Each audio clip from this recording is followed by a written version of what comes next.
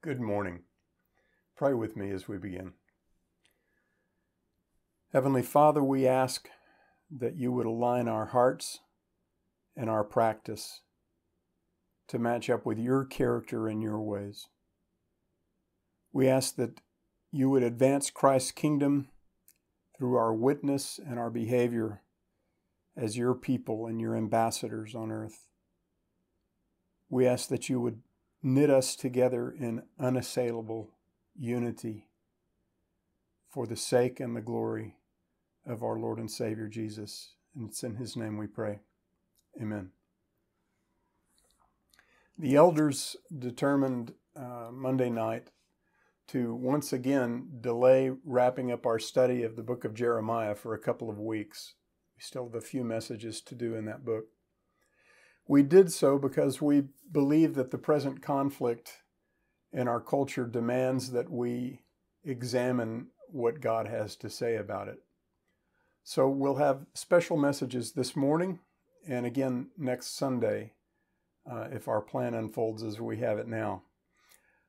For next Sunday, we intend that Bob Deffenbaugh and Robert Warner will each bring part of the message. This message is going to be a little bit longer than usual, not a whole lot, but you can consider yourselves fortunate because even if you stay tuned all the way to the end, you won't hear my 21 pages of outtakes.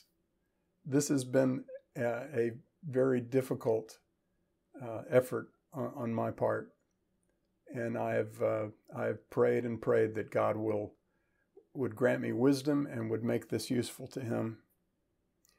The recent horrifying death of George Floyd under the knee of a white police officer, so soon after the deaths of Breonna Taylor and Ahmaud Arbery, have pushed this nation to a tipping point unlike any that I have seen since the civil rights movement and anti-war protests when I was a very young man. At the heart of all of the present unrest is a cry for justice. But what is justice? The popular modern definitions are hopelessly circular. Let me read you just a few definitions from Merriam-Webster's current online English dictionary. Justice is the quality of being just, impartial, or fair. Okay, so to know what justice is, we have to know what it means to be just. Here's the definition of just. Acting or being in conformity with what is morally right or good. Okay, so to know what is just, we have to know what's right and good. The definition of moral is conforming to a standard of right behavior. And the definition of right is being in accordance with what is just, good, and proper. Okay, so you know you're practicing justice when you're doing things that are just. And you know you're doing things that are just when you're doing things that are right. And you know that you are being right when the things you're doing are just. You see the problem? The problem with those modern definitions of what should be profoundly powerful words is that they have no reference point. They're like a plane that can't finish its task, flying in circles and getting lower and lower on fuel because it can't find any place to land.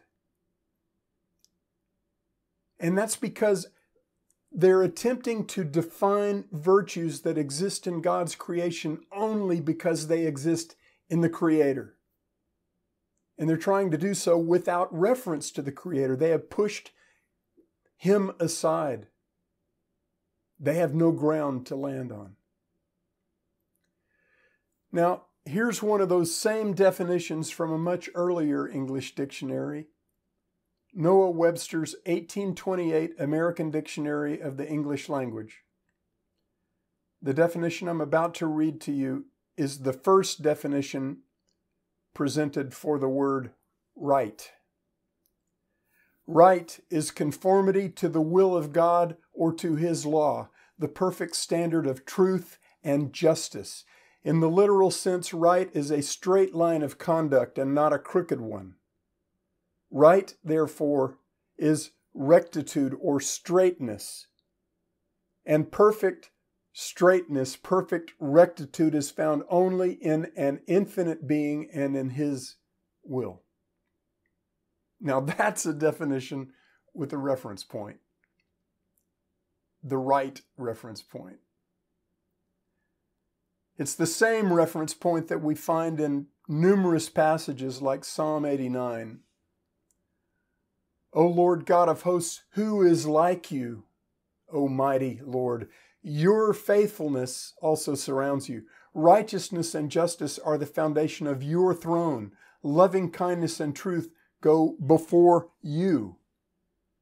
How blessed are the people who know the joyful sound. O Lord, they walk in the light of your countenance. In your name they rejoice all the day, and by your righteousness they are exalted. How is the Christian's definition of justice different than the world's definition? Simple. The Christian's definition points unwaveringly to God alone, to find both the source and the meaning of justice. Micah chapter 6, verse 8, very well-known verse. It says, He has told you, O man, what is good, and what does Yahweh require of you, but to do justice, and to love loving kindness, and to walk humbly with your God. Justice is inextricably tied to loving kindness, and that word in the Old Testament means covenant-keeping love. Both justice and covenant-keeping love find their source only in God Himself. The only reason we know what those words mean is because God has made Himself known. In order for the attributes of the Creator to invade and control the lives of His creatures, the creatures have to go to the source in humble, dependent faith. We have to walk humbly with our God. We have to say to God, Lord, the only justice, the only covenant-keeping love that we will ever know or do must proceed from you. Here's a great definition of social justice that matches up with that biblical declaration. It's from an article by the Christian relief organization World Vision. The article is titled, What Does Social Justice Really Mean? It says, from a scriptural point of view, justice means loving our neighbor as we love ourselves, and is rooted in the character and nature of God. As God is just and loving, so we are called to do justice and to live in love.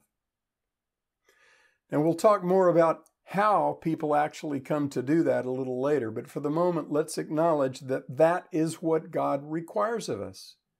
As God is just and loving, so we are called to do justice and to live in love. God requires us to practice justice. Micah 6:8 again, He has told you, O man, what is good and what does the Lord require of you, but to do justice and to love covenant-keeping love and to walk humbly with your God. It's pretty straightforward.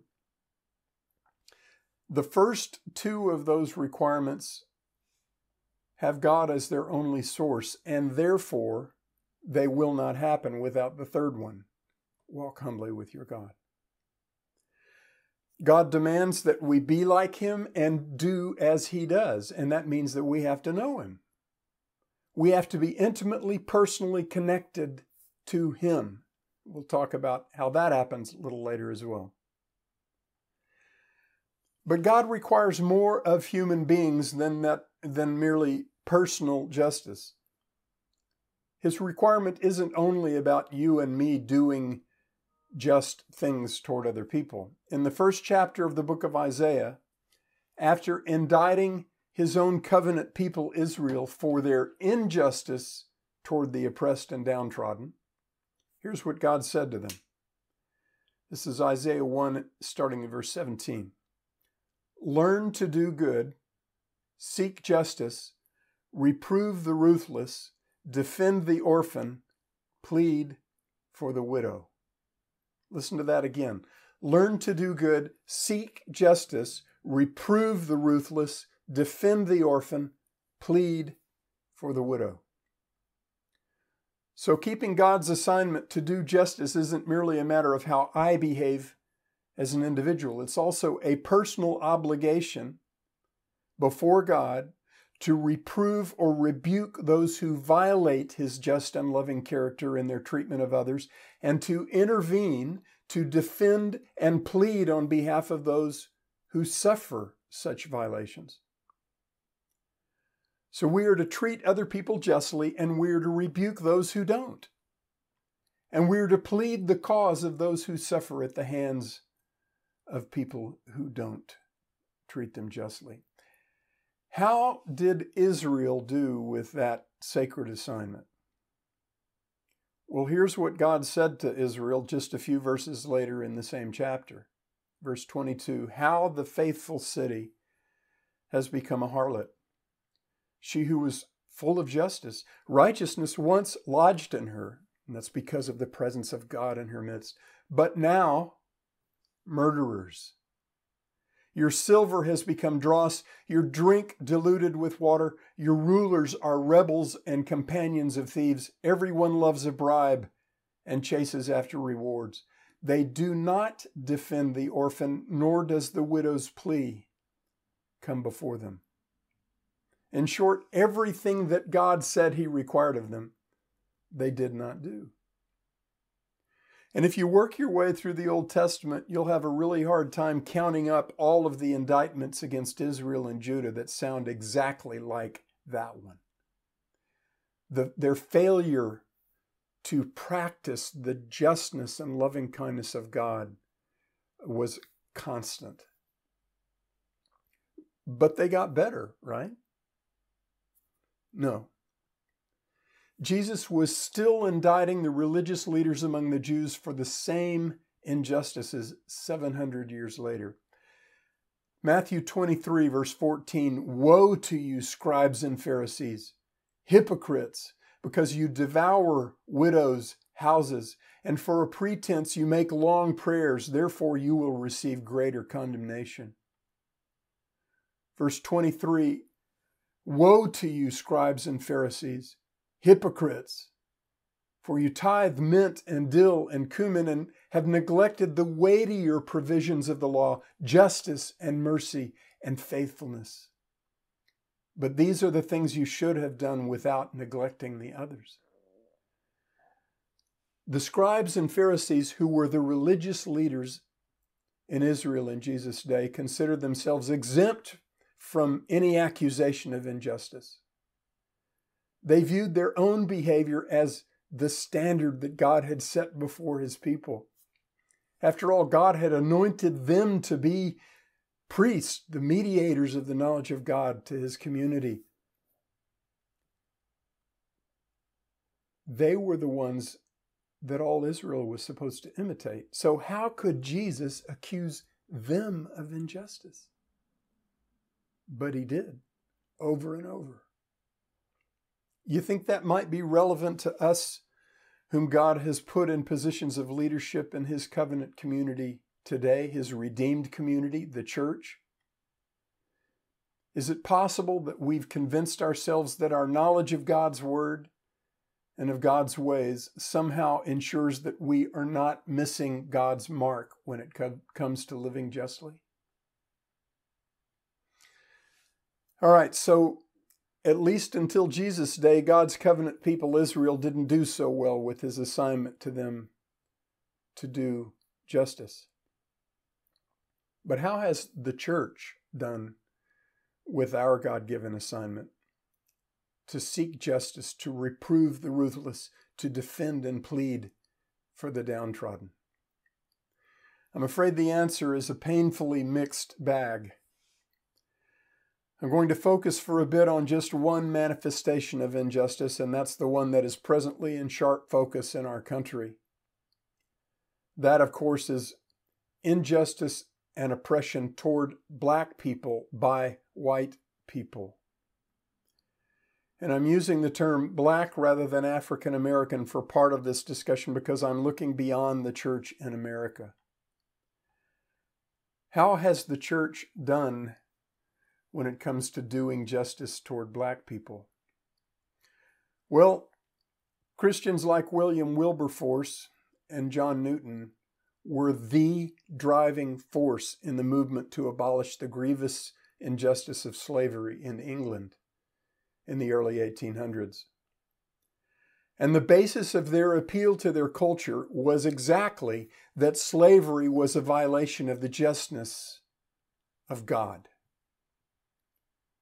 But decades after the abolition of slavery in England, many Christians in America were still either silent on the issue or, unfortunately, were vigorously attempting to justify slavery on biblical grounds, which made for the same kind of horribly corrupted approach to the Bible in the mainstream church that has been practiced for decades by the Ku Klux Klan in America.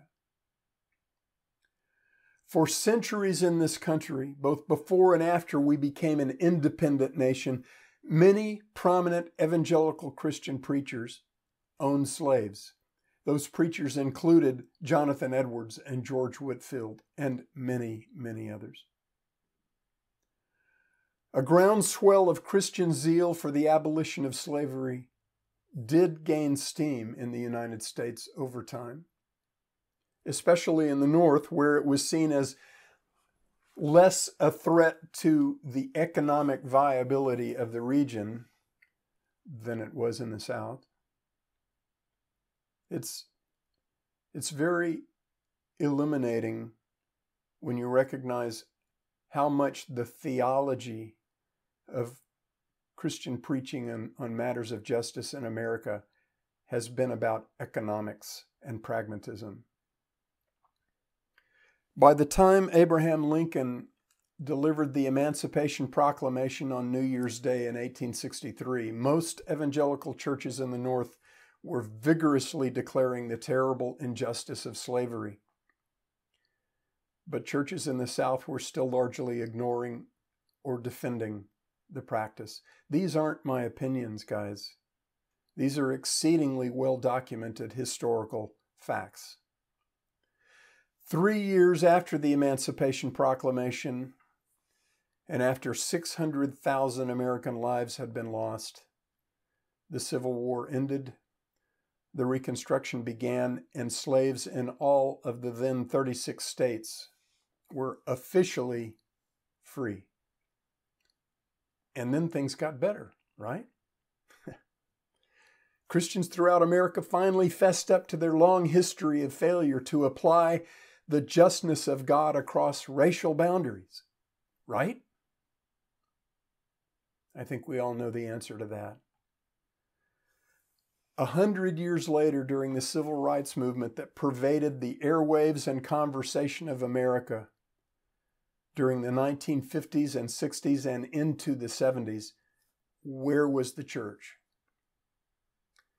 Well, even if you set aside the lunatic fringe of so-called Christendom, like the Ku Klux Klan, the actual Church of Jesus Christ in America, by and large, did a very poor job of representing Christ when it came to just and loving treatment of blacks in America.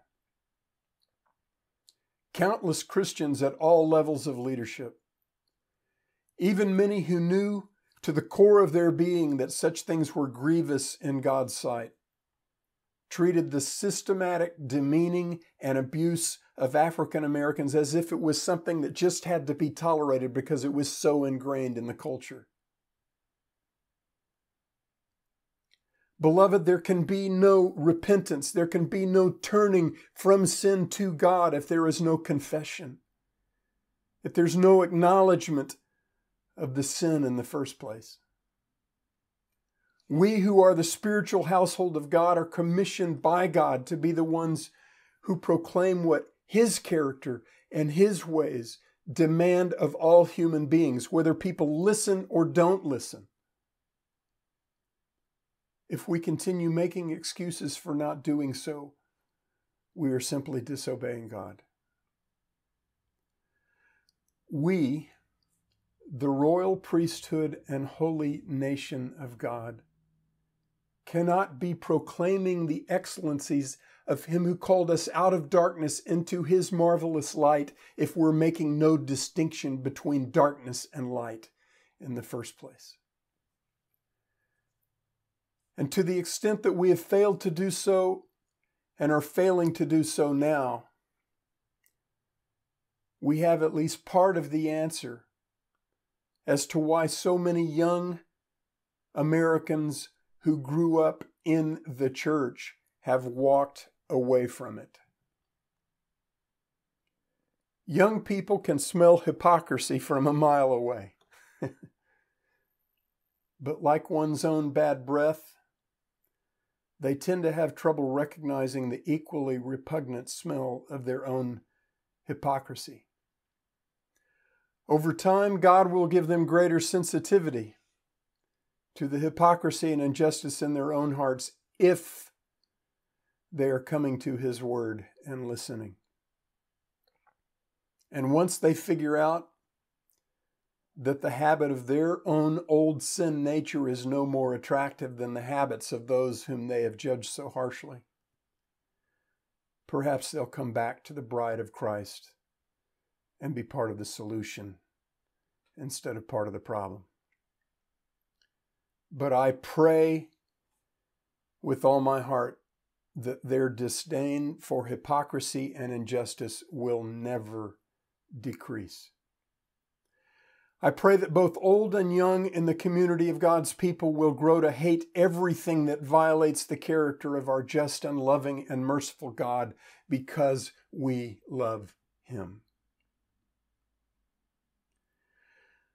All right, I've talked about how the church in other places in the world and in our country has done with this sacred assignment, but how has the little flock of God at Community Bible Chapel done? Well, again, the answer is, I believe, mixed. But purely by the grace of God, I think we've done better than some of you might be aware.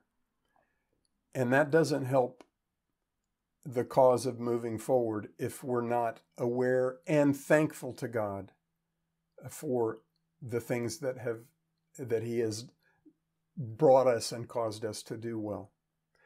At the most obvious level, all you have to do is scan the room at one of our worship meetings to know that the membership of CVC includes people from many races and socioeconomic backgrounds. And COVID-19 has unexpectedly leveled the financial playing fields for some in our body. There is a whole lot of genuine sacrificial love demonstrated day after day among the saints at CBC, love that simply does not care about racial or economic differences. Gordon Graham, Bob Deffenbaugh, and my father-in-law, Larry Obry, spent 2.5 decades on the board of Black Evangelistic Enterprises, which later became Urban Evangelical Mission. That ministry was co-founded by a godly and devout African-American man named Reuben Connor, who for a time in his younger days had very much been attracted to the Black Panthers movement as a way to pursue justice for Black Americans through violence, if necessary. But God saved Reuben Connor, and Reuben came to know the one whose own character actually tells us what justice is. And God saved Larry Obry, whose words and behavior were once so wretched that he offended even his fellow sailors. Larry came to know that same God whom Reuben had come to know, personally, intimately, transformingly, through simple childlike faith in Jesus Christ, and through daily listening to God and beholding Him through His Word. And then God took those two men whom He had redeemed and He brought them together as brothers for all eternity in the community of His people, and they are now together in His glorious presence. After coming to faith in Jesus Christ, Reuben spent the rest of his life faithfully ministering to the less fortunate in our society, always pointing them to his Savior and Master, Jesus. His life profoundly impacted many other lives. Tony Evans, the senior pastor at Oak Cliff Bible Church, and Bill Thompson, the director of Union Gospel Mission in Dallas, were both deeply impacted by Reuben's heart and by Reuben's life, as were several men in this body. Larry was an attorney, and for many years was the lead legal counsel for Black Evangelistic Enterprises. And because of his connection with Reuben, Larry took on numerous legal cases over many years to defend those who could not afford to pay the going rate for legal services. A number of men from our body have faithfully ministered at the Dallas County Jail over the span of, I think, about 4 decades. Not long before he went home to the Lord, Bob Quinn branched that ministry out to a jail north of Dallas and was devoted to that work until cancer made him unable to continue. And now he's with the Lord. Bill and Rebecca Miles, who last week announced that they considered CBC to be their home church, have had a very long-standing ministry to death row inmates in Texas. For many, many years, Al Angel raised funds each year through a marathon that he ran. And he gathered a team of believers who brought food to the dear people at the Fraser Courts housing projects.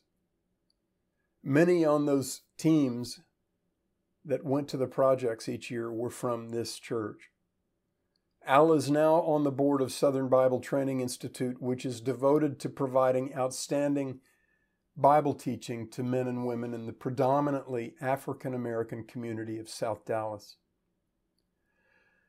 Many folks in this body have opened their homes, sometimes for years, to people in need, without regard to race or economic situation. And many people in this body have opened their wallets to pay rent and other expenses for others while they were unemployed or sidelined by illness, without regard to race or anything else.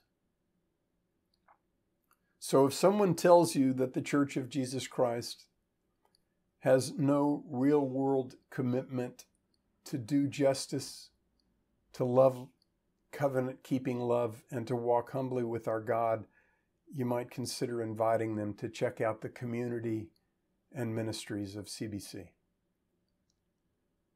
But whatever we've gotten right, beloved, does not exempt us in any way from our accountability for our failures to rightly do justice on God's behalf. Many of us have approached the unjust treatment of African Americans with ignorance and silence. And I consider myself to be in that number. What must we do from here? I've realized over the last couple of weeks that for me personally, one of the most important parts to the answer to that question is simply to listen better. I have a really bad tendency to come at every issue with my dog and pony show already all lined up. I talk before I listen. And that's an exceedingly bad way to get at the truth when there are strong differences of perspective involved, even among the people of God. God calls us to be diligent to preserve the unity of the Spirit in the bond of peace. It's in Ephesians 4. turning blind eyes and deaf ears to an injustice that impacts our brothers and sisters and those whom they dearly love does not demonstrate diligence to preserve unity in love. Ron Manus sent out an article yesterday that pierced my heart on this very point. It was written by Bobby Jamieson, an associate pastor of Capitol Hill Baptist Church in Washington, D.C. After laying out part of the history of the problem, he came to a section of the article called Preserving Unity Amid Division. Here's what he said, and you can take the first part of this citation as if I were making the same request of you regarding what I've already said this morning. Brother Jamieson writes, I am well aware that some readers will disagree with some of the premises in my analysis of racial injustice in our nation. If you do disagree with some of what I've said, I hope you'll permit me to offer one more challenge, which is this. Have you worked to understand and sympathize with the experiences of Black church members and other Black Americans? Have you labored to discern the differences between the world you live in and the world they live in?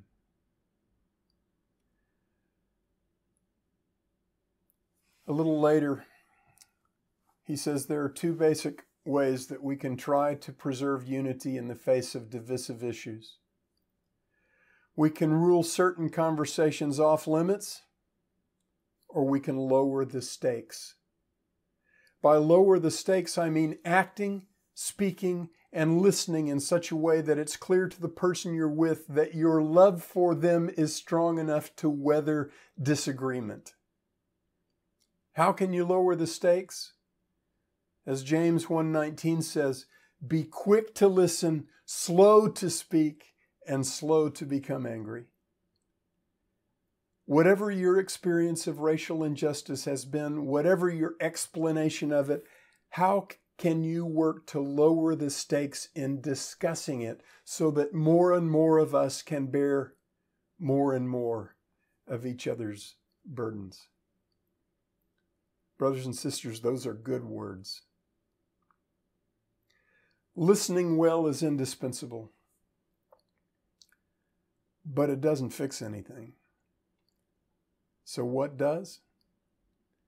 What must we as the redeemed of God actually do to bring the justness and loving kindness of our great God into the experience of both the perpetrators and the victims of injustice and hatred in our midst? Various approaches to dealing with injustice have been plastered across our TV and computer screens in living color over the last couple of weeks. Everything from peaceful protests like the one at Berkner Park in Richardson a few days ago, in which some from our body participated, to peaceful protests co-opted by the violence of a few, to actions deliberately designed to fight violent injustice with violent injustice. We've seen violations of God's justice by police and by citizens. And we've seen acts of kindness and courage and mercy, like a photo I saw of 4 Black men escorting a police officer back to his group when a violent encounter had separated him from them. And a video that somebody captured on their phone of a white policeman gently explaining to a little girl at a protest that he did not come there to kill her and her family. The question that you and I must let God answer, beloved, is what would God have his people do that will actually bless and not curse in this situation and going forward from this situation? And what I believe we find indisputably presented from cover to cover in the Bible is that we must understand what God says our mission is not. in order to embrace what God says our mission is. Now, some of you are going to be frustrated with what I propose as the biblical answers to both those questions, what our mission is and what our mission is not. And that's okay. All I'm asking is that you test my words with the words of God. I absolutely encourage you to discard whatever doesn't match. I'm going to read you an excerpt from what I consider to be one of the best books I've ever read outside the Bible about the actual mission of the church, particularly when it comes to social justice and injustice. It's from a book by Kevin DeYoung and Greg Gilbert called What is the Mission of the Church? And the subtitle is Making Sense of Social Justice, Shalom, and the Great Commission. DeYoung and Gilbert say, we will not be effective in our mission if everything is mission. Likewise, we will not deliver on our mission if we are not sure what it is. If our mission is discipleship, this will set us on a different trajectory than if our mission is to make earth more like heaven. So definitions matter because focus matters. And as Kostenberger says, the church ought to be focused in the understanding of its mission. Its activities should be constrained by what helps others come to believe that the Messiah, the Son of God, is Jesus. In the end, the Great Commission must be the mission of the church for two very basic reasons. There is something worse than death, and there is something better than human flourishing. End of quote. Beloved, the greatest blessedness for the soul of man is not to live for a while in a just and righteous world. And that's a good thing because such a world will never exist until the King of Kings returns to gather together into one head the things in heaven and the things on earth. The greatest blessedness for the souls of human beings is not to live for a while in a just and righteous world. It is to live forever in the glorious company of our just and righteous God and of His people, whom He has recreated in righteousness and holiness of the truth. Last part is from Ephesians 4. And the greatest curse for the souls of human beings is not to live for a while in an unjust and unrighteous world. And that's a good thing because that's the world that we all live in until Jesus returns and makes all things new. The greatest curse for the souls of human beings is not to exist for a while in an unjust and unrighteous world. It is to exist forever under the penalty of eternal destruction away from the presence of God and from the glory of His power. That's 2 Thessalonians 1:9. I'm going to read you several verses from one chapter of the Old Testament, and it's just one of many passages that nails both the problem and the solution. And I'm going to ask you to please just listen. Listen to God's own assessment of us and to the fix that He very clearly proclaims. Isaiah 59 verse 1, Behold, the Lord's hand is not so short that it cannot save, nor His ear so dull that it cannot hear.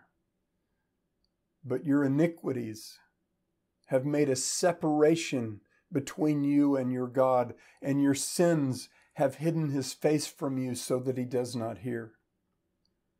For your hands are defiled with blood and your fingers with iniquity. Your lips have spoken falsehood. Your tongue mutters wickedness. No one sues righteously, and no one pleads honestly. They trust in confusion and speak lies. They conceive mischief and bring forth iniquity. Their feet run to evil, and they hasten to shed innocent blood. They do not know the way of peace, and there is no justice in their tracks. They have made their paths crooked. Whoever treads on those paths does not know peace. Therefore, justice is far from us, and righteousness does not overtake us. We hope for light, but behold, darkness. For brightness, but we walk in gloom. We hope for justice, but there is none. For salvation, but it is far from us. For our transgressions are multiplied before you, and our sins testify against us. For our transgressions are with us, and we know our iniquities, transgressing and denying Yahweh, and turning away from our God, speaking oppression and revolt, conceiving in and uttering from the heart lying words. Justice is turned back, and righteousness stands far away, for truth has stumbled in the street. Truth has stumbled in the street, and uprightness cannot enter. Yes, truth is lacking, and he who turns aside from evil makes himself a prey. Beloved, that's God's assessment of the problem. Now here's his equally clear declaration of the solution. Forgive me. Here's his equally clear declaration of the solution.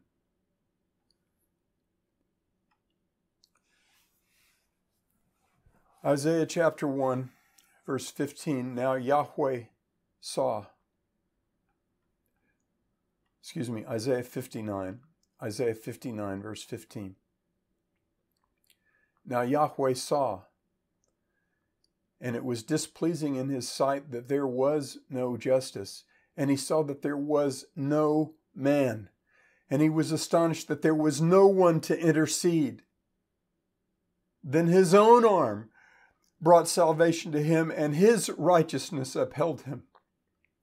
He put on righteousness like a breastplate and a helmet of salvation on his head, and he put on garments of vengeance for clothing, and he wrapped himself with zeal as with a mantle. According to their deeds, so he will repay. Wrath to his adversaries, recompense to his enemies.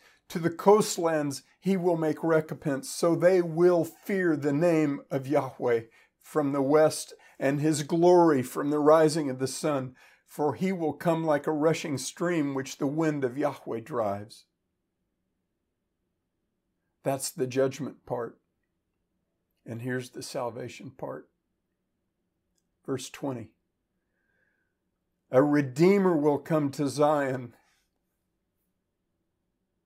and to those who turned from transgression in Jacob, declares Yahweh. As for me, this is my covenant with them, says the Lord. My spirit, which is upon you, and my words which I have put in your mouth, shall not depart from your mouth, nor from the mouth of your offspring, nor from the mouth of your offspring's offspring, says Yahweh, from now on and forever. How does that happen? How do men who do not know justice and cannot do justice come to have the words of God in their mouths and the justness of God in their hearts? There's only one way.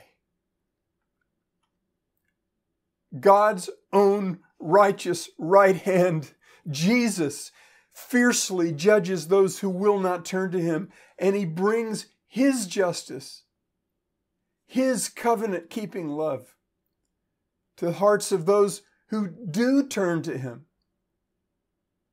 replacing those hearts with his own heart.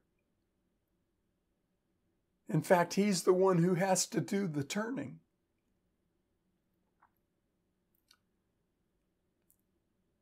I'm getting close to done, but stick with me for a minute. Isaiah chapter 9, verse 2 says, the people who walk in darkness will see a great light. Those who live in a dark land, the light will shine on them. For a child is born to us, a son will be given to us, and the government will rest on his shoulders, and his name will be called Wonderful, Counselor, Mighty God, Father of Eternity, Prince of Peace. And there will be no end to the increase of his government or of peace on the throne of David and over his kingdom, to establish it and to uphold it with justice and righteousness from then on and forevermore. The zeal of Yahweh of hosts will accomplish this. Not the zeal of men, not the zeal of men, but the zeal of God. As long as man is at enmity with God, man will be at enmity with the other image bearers of God. The only one who can fix either of those conflicts is God, and everything that was necessary to undo both of those conflicts was fully accomplished at the cross of Christ. He took the full weight of our eternal debt to God because of our unjust and unrighteous hearts, because of our violations of his character. And he put that debt on his own Son, Jesus, the perfect man and perfect God, in whom there was no sin, in whom there is perfect justness. And he bore our sins as far away from us as the east is from the west. He was raised from the grave as the proof that his payment was entirely sufficient. That is the only solution. He has now clothed us with his righteousness.